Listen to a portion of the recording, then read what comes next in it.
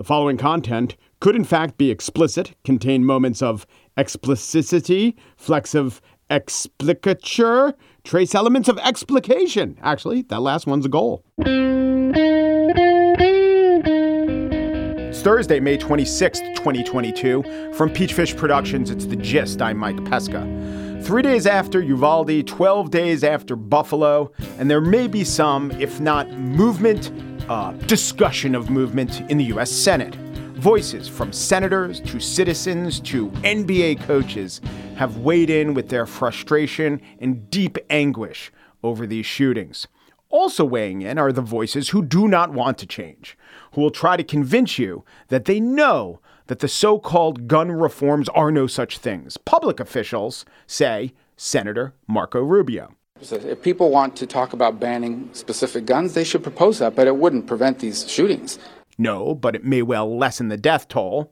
That's the bar I'm trying to clear.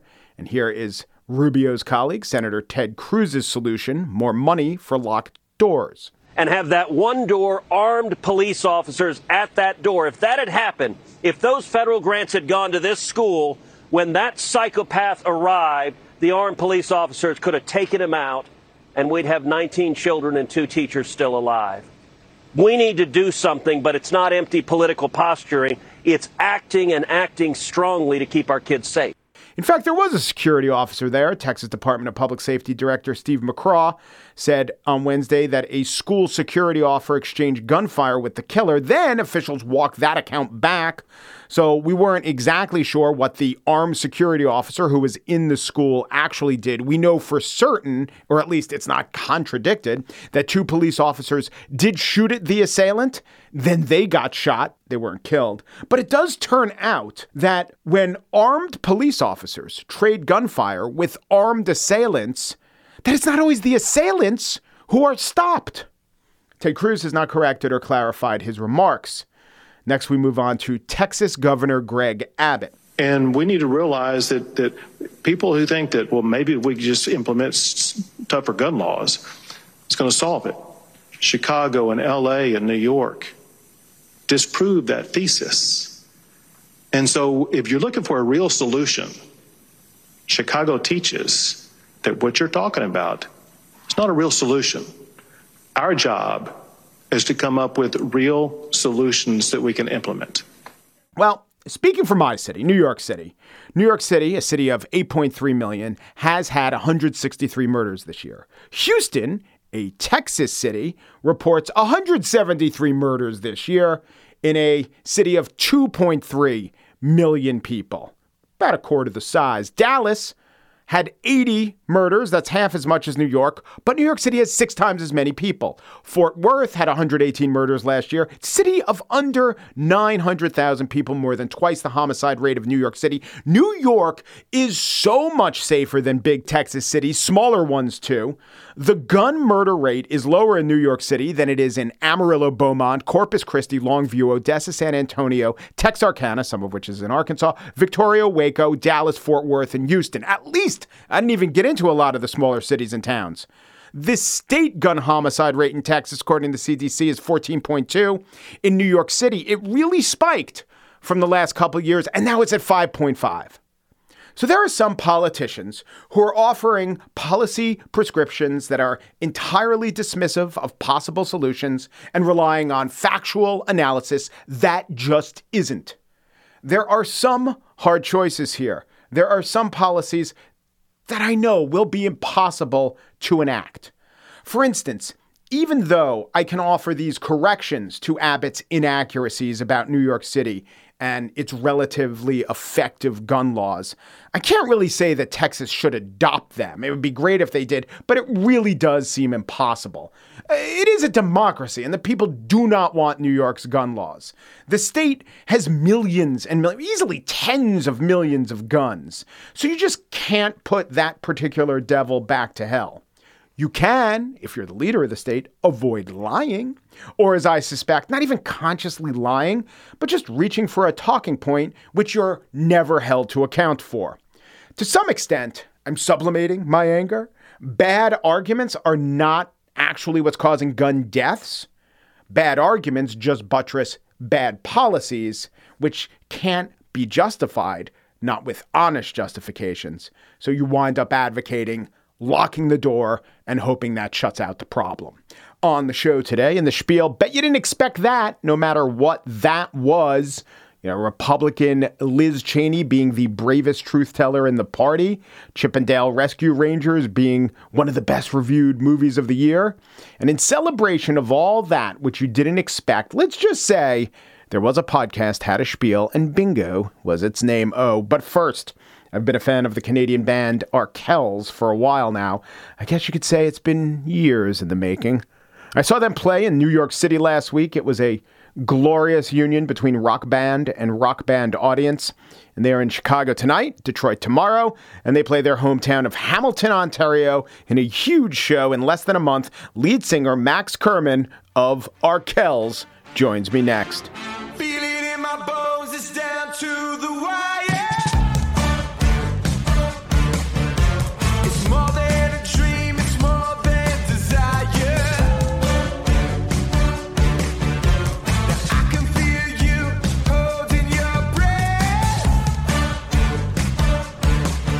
and you don't know what I'm gonna do next. Now it's been years in the making, and I do it over again.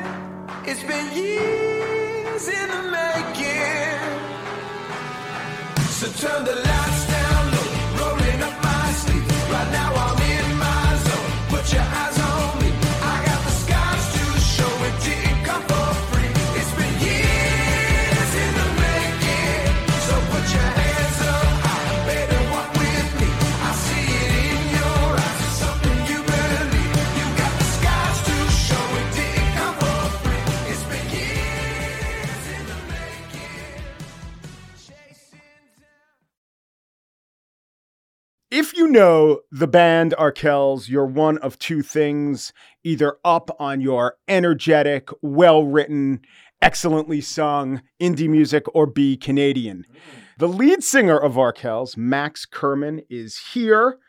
He's actually, by the time you hear this, he'll have passed through New York playing Irving Plaza. It all leads up in June to a big thing they do in their native Hamilton, the Rally. We'll talk about that. Max, thanks for coming on The Gist. Hey, I'm a big fan of the program, so this is I an know honor. you are, yes. I listen every night before I go to bed. Does that help you go to bed? It literally, no, honestly, you're part of my sleeping routine. And it is weird for people to know that. Who are like, you want this like ranting, half Italian, half Jewish New Yorkers like yelling in your earbuds. But honestly, that's how I fall asleep every night. Has content ever inspired a song?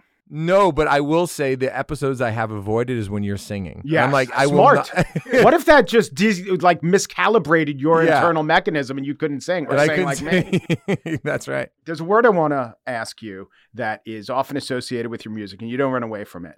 But I think it's changed since I've been listening to rock music. Anthemic.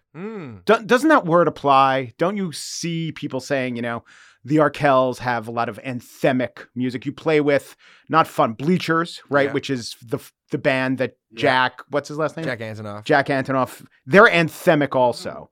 What do you think people mean when I think they used to mean just any kind of rock anthem is like Home Sweet Home by Motley Crue or something. But now I think it means, well, you tell me what you think it means and then I'll give you my opinion if you like that label. I think I don't dislike the label. And I think it just means it's an artist that like leans into the sing-along.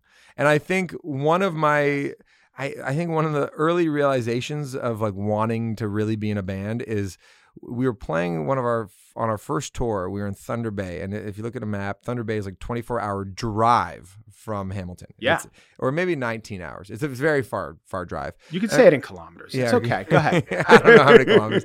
And we're just in a room full of people that we did not know. There's maybe like 150 people there, and they were all singing along to like our song. It's called John Lennon, and I was like, this has to be the coolest thing ever, that we are somewhere so far away from home. I don't recognize anybody in the crowd. It's not my roommate or my cousin or my parents, which were all the local shows we were doing at the time. There's a room full of strangers all singing along to it. And the coolest thing is when you just put your mic out to the crowd and they sing it for you. What beats? And they still pay you the full amount. Yeah, right. Yeah, I'm doing half the work. So I do think a big part of our show is this sort of communal thing where it's just like very interactive. And I think like, Springsteen's the best at that, right? You know, I think but even like Taylor Swift is amazing at that, right? Like these artists that like want to make the show not just about themselves and the performance on stage, but it's like, how are you connecting with people in the crowd?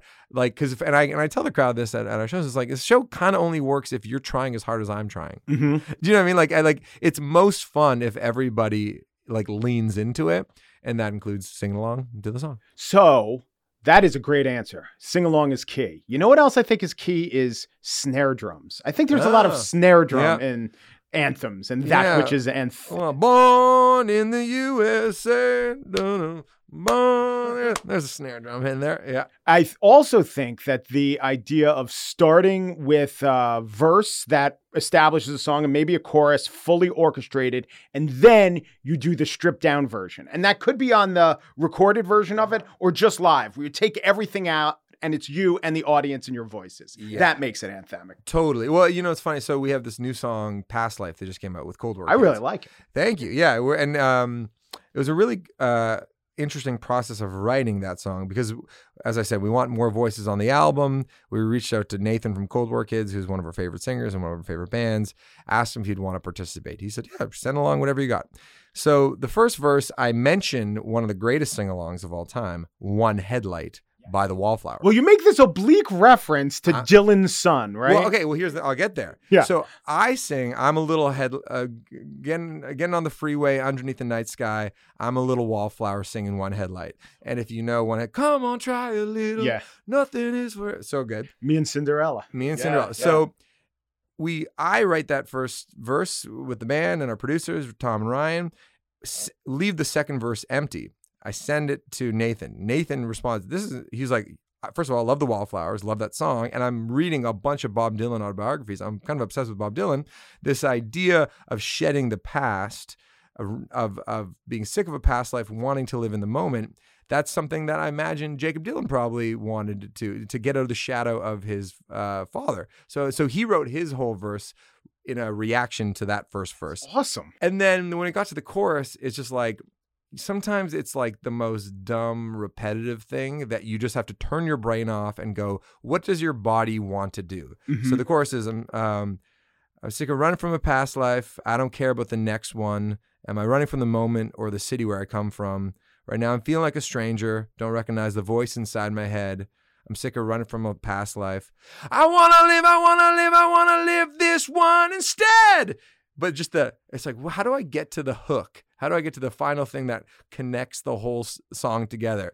And the way you do it is by repeating it 5 times. Yeah. I want to live this life instead. Yep. That's how you got there. I once did this thing, since you listen all the time, I took the AFI's greatest 100 movie quotes, and how many of them are actually the greatest and how many of them are just repeated often through the movie, and more than half are said more than 2 times in the movie. Like use the force and sure. Make him an offer he can't refuse, which is said a few times. It's like repetition has the element of profundity. And I don't know, it could be a few things. Like the reason the artist decides to repeat it is because they know there's something there.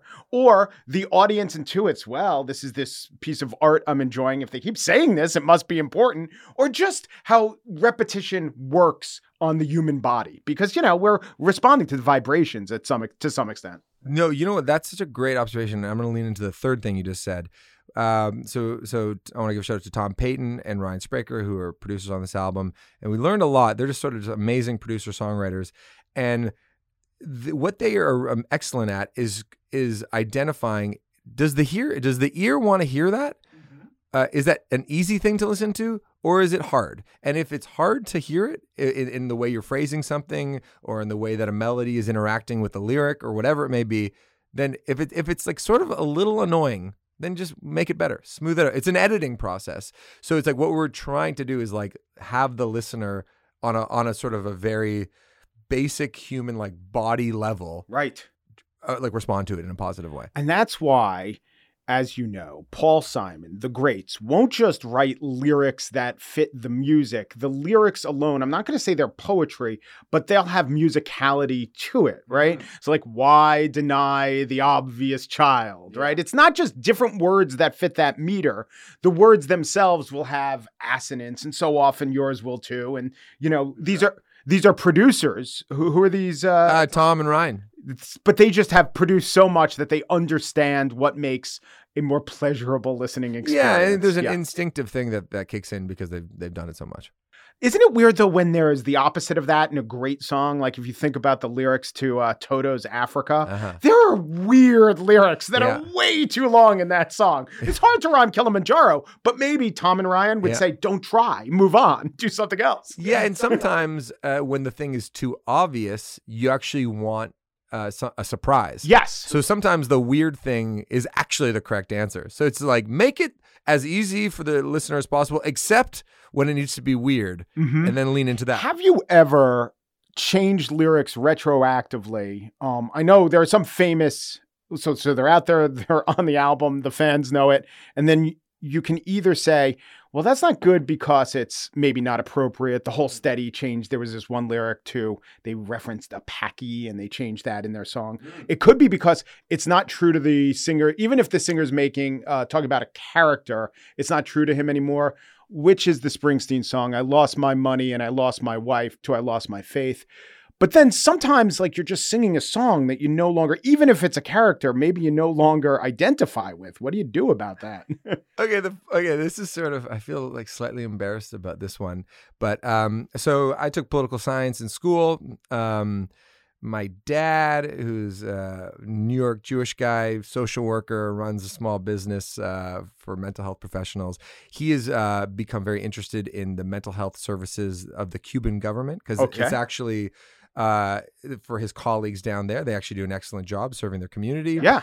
And so I took political science in school, sort of interested in these subjects, learned about Hugo Chavez. And when Hugo came to prominence, his story, at least from what I was reading, the perspective was, this is actually a really inspiring person. He was a sympathetic, I mean, depending on your politics, he was a heroic figure. He certainly cultivated that personality. And to a large extent, he was delivering these theretofore unimaginable amounts of services to his people. To his people, yeah. So I was like, oh, this is so amazing. And then I started to learn about him. And part of his story is that he was in prison in the early 90s, and he spent 2 or 3 years in jail, mostly reading about Simón Bolívar and the different revolutionaries in Latin America. And this helped inform him when he eventually took over the country. Right. And I was like, what an amazing story. Like what that little piece of history where it's like, this guy isn't just going to wallow. This guy's actually going to equip his brain and his learning and is going to develop a game plan to do this thing that will eventually become really important to the people of that country. I was like, I think that's such a cool thing. So we have a song called The Ballad of Hugo Chavez, which specifically is about that period of time when he's in jail. If you look at the lyrics, about him reading up and then before his eventual takeover. So I remember at the time thinking, this is a great story. This is awesome. In retrospect, he kind of, if you talk to Venezuelans, and I've talked to some, they don't like him. No, he wound up immiserating them. And of course, playing on this public persona. Yeah, exactly. Yeah. And so we have this song, and most of the Canadians, I don't think anybody's really thinking about it, but I do feel a little sheepish about that, knowing the eventual outcome of it. Like if you play the big outdoor rally in Caracas, you might rethink that one. Particular one. Mm-hmm. It is weird to me to be like, on the one hand, what you're doing is you're bringing to life and embodying this piece of art that is from a specific time, the early, maybe 10, 15 years earlier. And so that's all it was meant to be, right? Like we don't change Shakespeare and we don't change Chekhov because it's not meant to be changed. On the other hand, when you have a whole bunch of people singing something and then you as the author and the orchestrator of that might have misgivings, I don't know. It does seem to be a particular kind of challenge that I as a podcaster have never had to think about. This is the last big thing I want to ask you about. Oh, I just want to admit, Past Life, the Cold War Kids video, I'm like, Nathan, I'm familiar with him. I think I know what a couple of the Cold War kids look like. I'm like, I didn't even realize that whoever it is, the guitarist looked just like Will Forte, but it's actually Will Forte. It's Will Forte. So the story there is kind of a fun one. So we, our manager Ashley was going to be in LA in early March, I want to say, because she was being honored at the Billboard Women in Music Awards as one of the top executives of the year.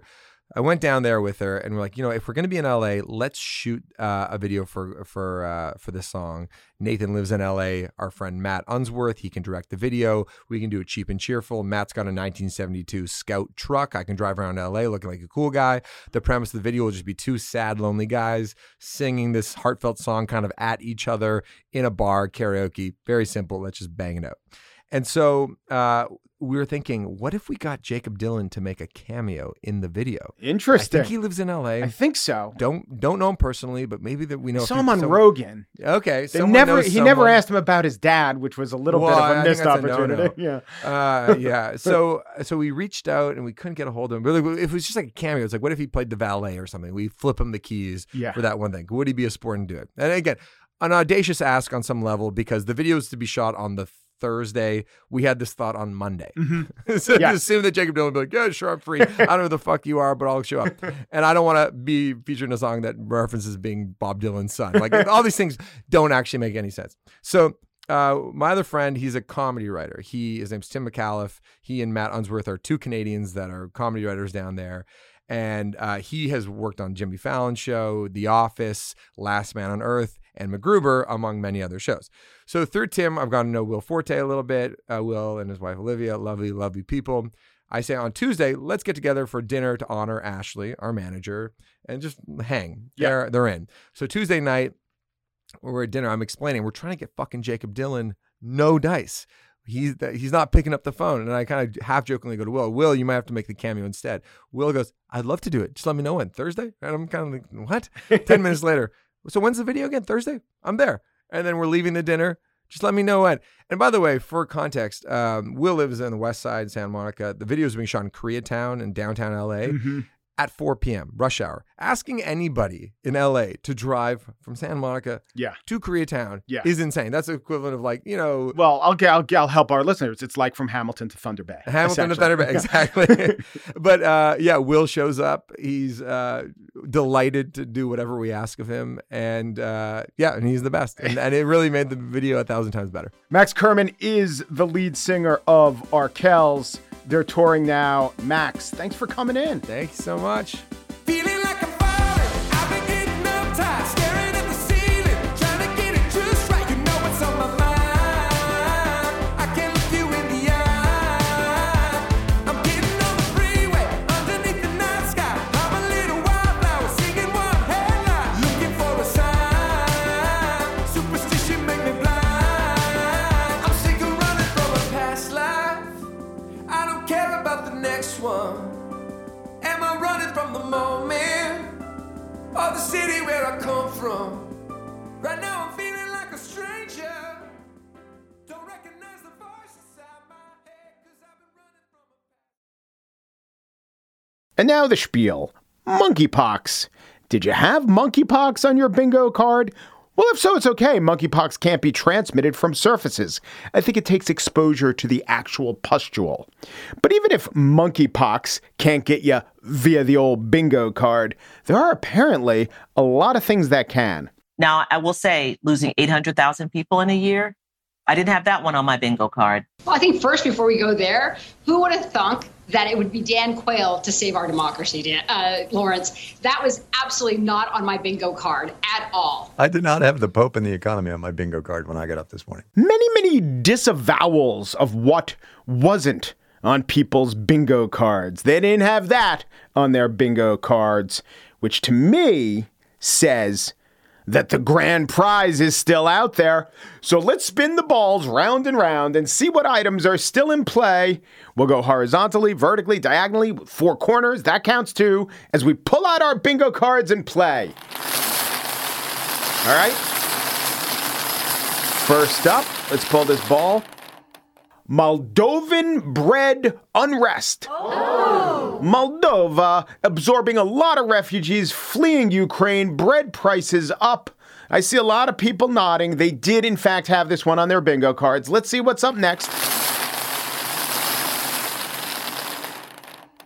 Oh, Sonia Sotomayor stabs Gorsuch.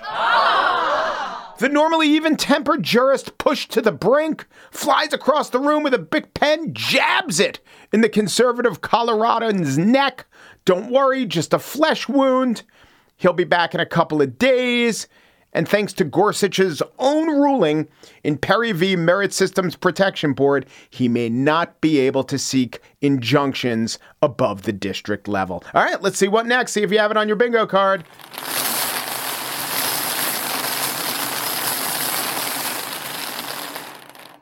Manatees explode from the sky over Edmond, Oklahoma.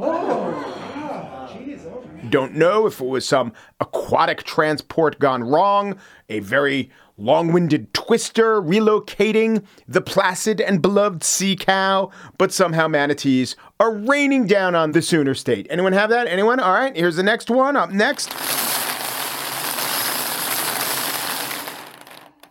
Dumpster fire of dumpster fires. Oh, yes, of course. We all know you have dumpster fires, your free space in the middle of your card.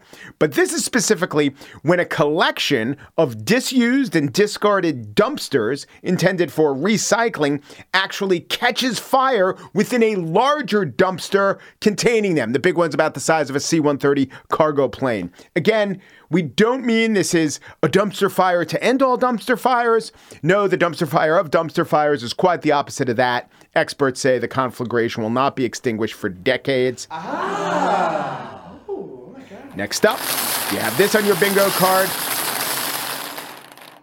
Ooh, it's Madison, Wisconsin attacked by Mothra. Wisconsin's second largest city, home to its flagship university, beset by Mothra. Not sure if it's the actual Mothra or any kaiju of the genus Masura. We could accept really any attack in south central Wisconsin by a flying insect larger than a bus. That all counts if you have that on your bingo card. As does Pat Sajak. Keels over on the Wheel of Fortune and dies. Oh, no. A contestant wanted to buy a vowel. Instead, the 75-year-old game show host bought the farm. Sorry to see you go like that, Pat. Maybe some of you guys had it on your bingo card. Let's see what's up next. Oh, here's a surprise. Pat Sajak has actually faked his own death. Did you have that on your bingo card? Wait, judges, does this undo the last one? It does not. We'll accept both. If you blotted your paper on the dead Pat Sajak, we'll accept it along with the alive Pat Sajak. All right, here we go. Round and round she goes. Where she stops, it's Doug Mastriano believes in lizard people. Yes, the Pennsylvania gubernatorial nominee. He denied the election. He's suspicious of vaccines, and he thinks lizard people are behind much of our political travails. Ooh, looking out there. A lot of people actually had this one on their bingo card. Large cluster over there in the Philly suburbs. Okay. Up next. Who has this on their bingo card? Democrats keep the House. Okay, no one. Okay, no harm, no foul. Let's move along. Oh, Labradoodles cause cancer. Oh, my goodness. How? I thought they sniff it out. They don't cause it. They're so cute. They're good-natured. I thought they were hypoallergenic. Wow. Who really had that on their bingo card? Guess a couple people did. See them out there. See the bright eyes lighting up. We're getting closer. Someone actually having bingo. I can sense it. Let's see if anyone has this. Ginny Thomas is the Masked Singer. Bingo! And yes, there. Bingo! There. Bingo! Three bingos. 3 bingos. We will get them all sorted out and confirmed. Let's say you are all winners. You get one of the big prizes. No, Jerry, I tell you this every week. Prizes do not include the sweet deliverance of death. Don't know why you make that joke. Okay, fine, even if it's not a joke. All right, everyone now, get your bingo cards, your fresh bingo cards out. You'll be shocked at what's not on your bingo card. And if you're from anywhere in the Dane County area of Wisconsin, I will give you a few minutes to contact loved ones. And that's it for today's show. Corey Wara is the assistant producer of The Gist. Joel Patterson is The Gist senior producer. Michelle Pesca is Before you sign off on major purchases at Peachfish Productions, you'd better sign off with Michelle Pesca. Bingo! The Gist is presented in collaboration with Libsyn's AdvertiseCast. For advertising inquiries, go to advertisecast.com/thegist. Peru, G Peru, Du Peru, and thanks for listening.